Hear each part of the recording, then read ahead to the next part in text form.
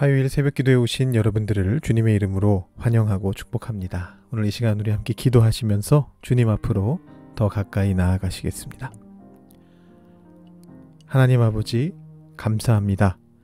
주의 거룩하심을 우리의 예배를 통해 보게 하시고 또 주님의 그 거룩하심을 우리의 삶 속에서 만날 수 있게 하여 주시는 은총에 감사드립니다. 우리 레위기 말씀을 읽고 묵상하는 가운데 주님의 거룩하심에 대해서 다시 한번 생각해 보게 됩니다. 우리 인간을 불태워 버리실 수 있는 그 강력한 거룩하심을 가지고 계신 하나님께서 우리에게 다가오셔서 그 거룩하심을 우리에게 덧입혀 주시려고 하시는 그 은혜를 우리가 감사한 마음을 가지고 주님 앞에 나아가며 받게 되기를 소망합니다. 하나님, 오늘 말씀을 통해서 우리에게 또 깨달음을 주시고 그 깨달음을 우리 삶 속에서 살아낼 수 있는 우리 한 사람 한 사람이 다 되게 하여 주시옵소서. 주님께서 베풀어 주시는 은총들이 우리 삶 속에서 이루어져서 주님의 거룩하심을 온 세상 속에 드러낼 수 있는 우리가 되도록 주님 역사하여 주시옵소서. 감사드리며 예수님의 이름으로 기도드립니다. 아멘. 오늘 우리에게 주시는 하나님의 말씀은 구약성경 레위기 11장 1절부터 23절까지의 말씀입니다. 레위기 11장 1절부터 23절까지의 말씀을 봉독하도록 하겠습니다. 여호와께서 모세와 아론에게 말씀하여 이르시되 이스라엘 자손에게 말하여 이르라. 육지의 모든 짐승 중 너희가 먹을 만한 생물은 이러하니 모든 짐승 중 굽이 갈라져 쪽발이 되고 새김질하는 것은 너희가 먹되 새김질하는 것이나 굽이 갈라진 짐승 중에도 너희가 먹지 못할 것은 이러하니 낙타는 새김질을 하되 굽이 갈라지지 아니하였으므로 너희에게 부정하고 사반도 새김질은 하되 굽이 갈라지지 아니하였으므로 너희에게 부정하고 토끼도 새김질은 하되 굽이 갈라지지 아니하였으므로 너희에게 부정하고 돼지는 굽이 갈라져 쪽발이로 돼 새김질을 못함으로 너희에게 부정하니 너희는 이러한 고기를 먹지 말고 그 주검도 만지지 말라. 이것들은 너희에게 부정하니라. 물에 있는 모든 것 중에서 너희가 먹을 만한 것은 이것이니 강과 바다와 다른 물에 있는 모든 것 중에서 지느러미와 비늘 있는 것은 너희가 먹되 물에서 움직이는 모든 것과 물에서 사는 모든 것 곧 강과 바다에 있는 것으로서 지느러미와 비늘 없는 모든 것은 너희에게 가증한 것이라. 이들은 너희에게 가증한 것이니 너희는 그 고기를 먹지 말고 그 주검을 가증히 여기라. 수중생물의 지느러미와 비늘 없는 것은 너희가 혐오할 것이니라. 새 중에 너희가 가증히 여길 것은 이것이라. 이것들이 가증한즉 먹지 말지니 곧 독수리와 솔개와 물수리와 말똥가리 종류와 까마귀 종류와 타조와 타흐마스와 갈매기와 샘의 종류와 올빼미와 가마우지와 부엉이와 흰 올빼미와 사다새와 너새와 황새와 백로 종류와 오디새와 박쥐니라. 날개가 있고 네 발로 기어다니는 곤충은 너희가 혐오할 것이로되 다만 날개가 있고 네 발로 기어다니는 모든 곤충 중에 그 발에 뛰는 다리가 있어서 땅에서 뛰는 것은 너희가 먹을지니 곧 그 중에 메뚜기 종류와 배짱이 종류와 귀뚜라미 종류와 팥중이 종류는 너희가 먹으려니와 오직 날개가 있고 기어다니는 곤충은 다 너희가 혐오할 것이니라. 아멘. 네, 오늘 말씀을 제가 좀 우스꽝스러운 질문으로 시작해야 될 것 같습니다. 어떻게 오늘 말씀에 나오는 동물들을 좀 다 아십니까? 까마귀, 타조, 올빼미 이런 것들은 저도 알겠는데요. 저는 시골에 살았던 기간이 있긴 있는데 좀 짧아서 다른 새들은 잘 모르겠는 것도 많습니다. 사다새는 아마 이 펠리컨의 한자 표현인 것 같고요. 말똥가리와 가마우지는 알 것 같기는 한데 언뜻 이렇게 딱 뭔지 떠오르지는 않습니다. 타흐마스와 너새와 오디새 이런 것들은 10번을 다시 들여다봐도 무슨 새인지 제가 도무지 모르겠습니다. 팥중이는 메뚜기나 배짱이와 어떻게 다른 건가요? 이건 혹시 예전에 농촌에 사셨던 분들은 좀 아시려나요? 자, 또다시 우리가 어려운 말씀으로 넘어왔습니다. 그래도 우리가 조금 어제까지 묵상했던 말씀 8장부터 10장에 이르는 말씀은 그래도 좀 약간 내러티브가 있는 그런 스토리였지 않습니까? 하나님의 말씀을 뭐 어겼다고 누가 죽기도 하고, 또 뭐 똑같이 하나님 말씀 어겼는데 이건 또 괜찮다 이런 말 듣기도 하고, 뭐 이 내용들도 사실 쉽지는 않은데요. 그래도 사람 이름이 등장하고 사건이 등장하고 줄거리가 등장하고 하니까 이 정도는 그래도 이해할 만한 내용들이고, 뭐 적용하는 것도 나쁘지 않았습니다. 그런데 이제 오늘 말씀부터는 다시 규정으로 돌아갑니다. 근데 이 규정이 좀 알아들을 만한 규정이면 좋겠는데, 아쉽게도 우리가 지금 살아가고 있는 현대와는 너무나 다른 환경과 문화 속에서 주어진 규정이다 보니까 이 규정의 의미 자체도 잘 이해가 안 되고, 혹 의미가 대략 이해가 되더라도 그걸 오늘날의 삶에 어떻게 적용해야 좋을지 도무지 모르겠는 그런 내용들 투성이가 지금 나오고 있습니다. 사실 저는 개인적으로 이 레위기 11장의 말씀을 학교에서 구약학을 공부하면서 여러 방면으로 이제 깊이 연구한 바가 있는데요. 문제는 이게 너무 어려워서 저도 사실 아직 다 소화를 못 해가지고요. 과연 이 새벽 기도 시간에 여러분들께 도움이 될 만한 말씀을 드릴 수 있을지 조금 걱정이 됩니다. 걱정이 됩니다만, 그래도 제가 최대한 소화한 만큼 최대한 좀 쉽게 한번 오늘과 내일 말씀을 통해서 이 11장 말씀을 전달해 드리도록 하겠습니다. 기본적으로 레위기 11장은 동물들을 분류하는 법입니다. 여기까지는 뭐 그렇게 어렵지 않습니다. 근데 이제 이렇게만 말하면 중요한 핵심을 다 뺀 것입니다. 무엇을 위해서 분류하는 것인가가 지금 생략돼 있잖아요. 그 점을 반영해서 다시 정리해 본다면 이렇게 정리할 수 있습니다. 레위기 11장은 먹을거리를 위해서 동물들을 정함과 부정함으로, 즉 먹을 수 있는 것과 먹을 수 없는 것으로 구분하는 법입니다. 자, 여기서 정함과 부정함이라는 단어가 나왔습니다. 여러분, 이 단어의 의미를 잘 알고 계신가요? 사실 이 단어가 이미 어제 말씀에 나왔었습니다. 레위기 10장 10절 말씀입니다. 그리하여야 너희가 거룩하고 속된 것을 분별하며 부정하고 정한 것을 분별하고. 이 말씀이 이제 11장부터 15장까지 이어지는 내용에 대한 어떤 서론 같이 나온 건데요. 이 말씀 이제 기억이 나실 겁니다. 근데 이 말씀을 딱 보면 그렇지, 정한 건 거룩한 거고 부정한 건 속된 것이구나, 이렇게 깨달음이 딱 오실 겁니다. 그런데 잠시 그 깨달음을 조금 넣어두시죠. 사실 이게 보통 히브리어에서 이렇게 비슷한 표현이 반복되면요, 그게 이제 같은 뜻을 가진 걸 강조하기 위해서 그러는 경우가 많기는 합니다. 이렇게 쌍이 나오면 더 그렇고요. 근데 여기서는 지금 순서가 바뀌어 있기는 한데, 이것 또한 자주는 아니지만 때로 히브리어 안에서 사용되는 방법입니다. 그래서 이런 어떤 히브리어의 표현 방식을 고려한다면 이게 두 개가 이렇게 쌍을 이루면서 자연스럽게 정한 게 거룩한 거구나, 이렇게 생각할 수가 있습니다. 그런데 이 거룩이라는 단어와 정함이라는 단어, 그리고 속됨이라는 단어와 부정함이라는 단어가 성경 안에서, 특히 레위기 안에서 어떻게 사용되었는가를 학자들이 분석한 결과 이 두 그룹의 단어들은 약간의 차이가 있다라는 것이 밝혀졌습니다. 자, 제가 어렵지 않게 설명해 드리겠다고 해놓고서 어렵게 가면 안 되겠죠? 네, 어렵게 가면 안 될 겁니다. 바로 정답을 공개해 보겠습니다. 물론 정답이라고 하기에는 조금 애매할 수 있습니다만, 쉽게 설명하자면 거룩한 것은 항상 정결합니다.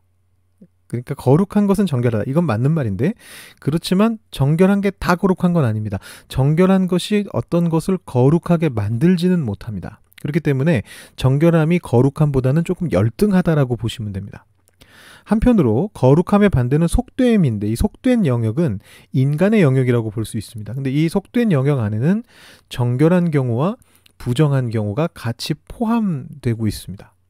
그렇지만 거룩한 영역에는 부정은 절대 존재해서는 안 됩니다. 자, 제가 지금 말로 쭉 설명드렸는데요. 이게 말로 설명하면 여전히 좀 어렵습니다. 그래서 혹시 여러분 화면을 보실 수 있다면 잠깐 앞에를 좀 봐주시죠. 도표로 나타낸다면 다음과 같이 나타낼 수가 있습니다. 말로는 복잡했는데 이렇게 그림으로 보니까 또 금방 이해가 되시죠? 여기에서 이제 거룩한 영역이 하나님의 영역이고 속된 영역이 인간의 영역이다, 이렇게 보시면 되겠고요.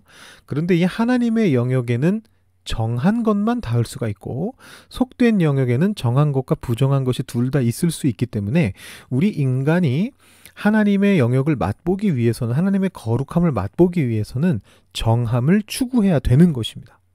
여러분 어떻게 하나님의 영역을 맛보죠? 이 레위기의 맥락을 고려한다면 그것은 바로 제사입니다. 즉 오늘날의 표현으로 바꿔 말한다면 예배죠.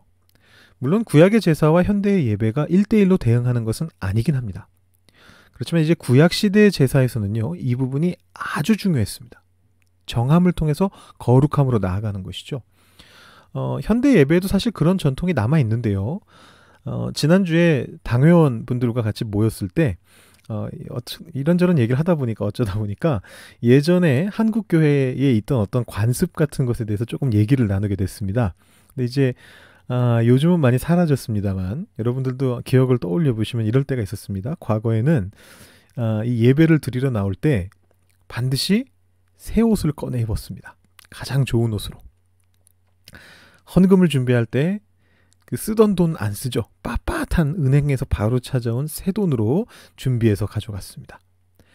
강대상에 올라갈 때 신발을 벗어야 됐습니다. 양말도 벗어야 되는 경우도 있었습니다. 피아노나 드럼같이 세속 음악을 연주하는 그런 악기는 예배당 안에 들여놓지도 못하던 그런 때도 있었습니다.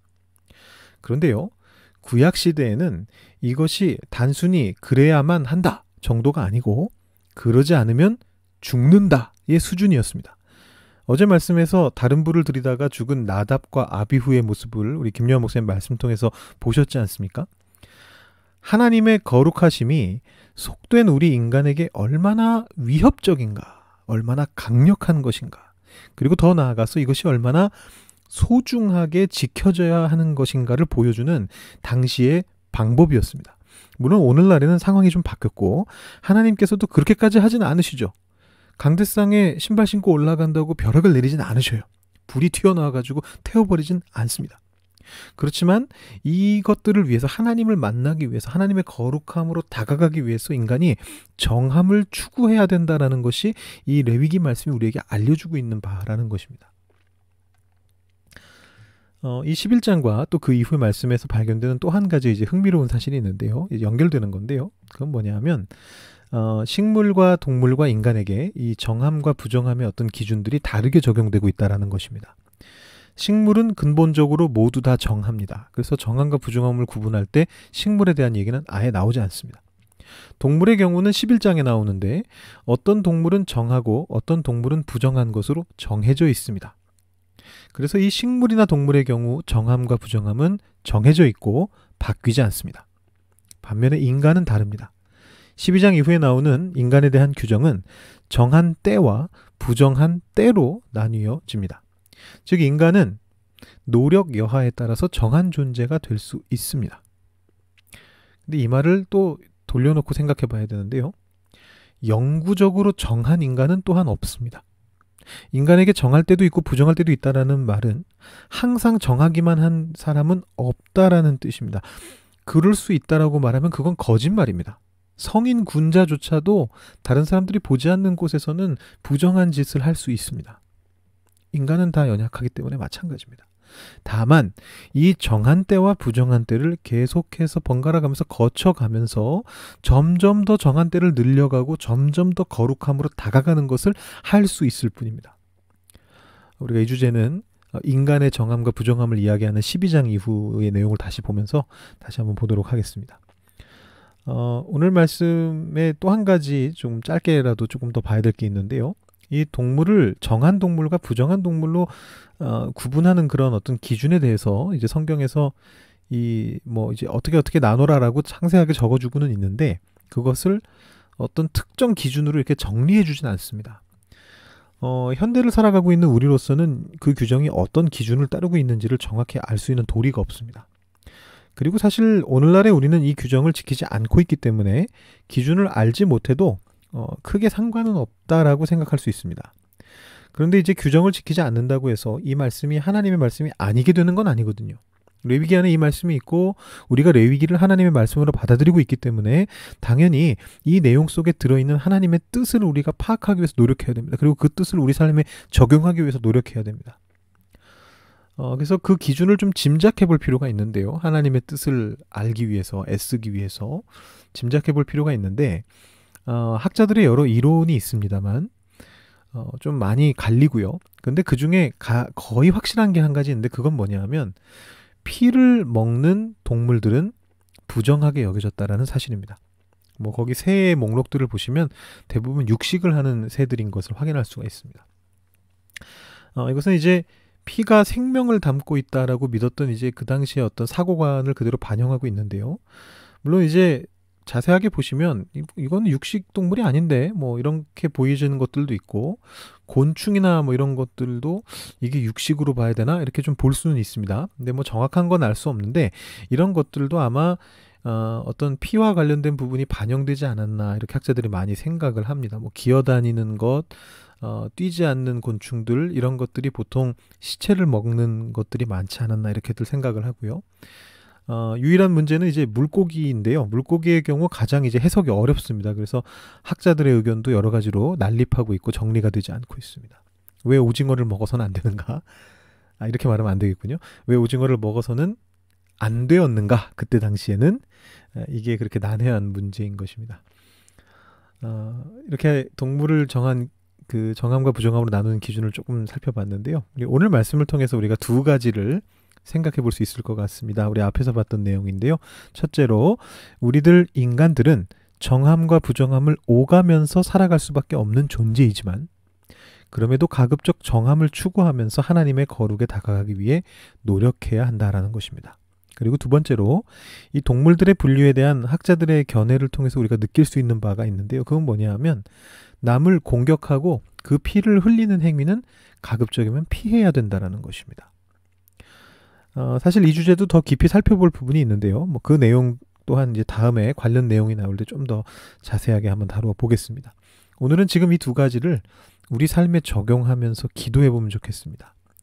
정함과 부정함을 오가는 그 삶 속에서 그래도 가급적이면 정함을 추구하는 삶을 살아갈 수 있도록, 그리고 그런 정함을 추구하는 게 최종 목표가 아니고 그런 정함을 통해서 하나님의 거룩을 만날 수 있게 해달라고, 우리 삶 속에서 만날 수 있게 해달라고 그렇게 기도하면 좋겠습니다. 그리고 우리 주위에 있는 이웃들, 사람들에게 공격적인 태도를 가급적이면 피하고 그들에게 상처 주는 행동을 하지 않기 위해서 그렇게 살아가면서 그것을 통해서 또 우리가 정함을 얻게 되고 하나님의 거룩에 다가갈 수 있게 해달라고 우리가 기도하면 좋겠습니다. 우리 이 두 가지를 여러분들의 삶에 적용시켜 보시면서 오늘 하루의 삶을 하나님께 올려드리시고, 또 여러분들의 개인적인 기도 제목 함께 드리시고 오늘 새벽 기도 마치시기 바랍니다. 기도하시겠습니다.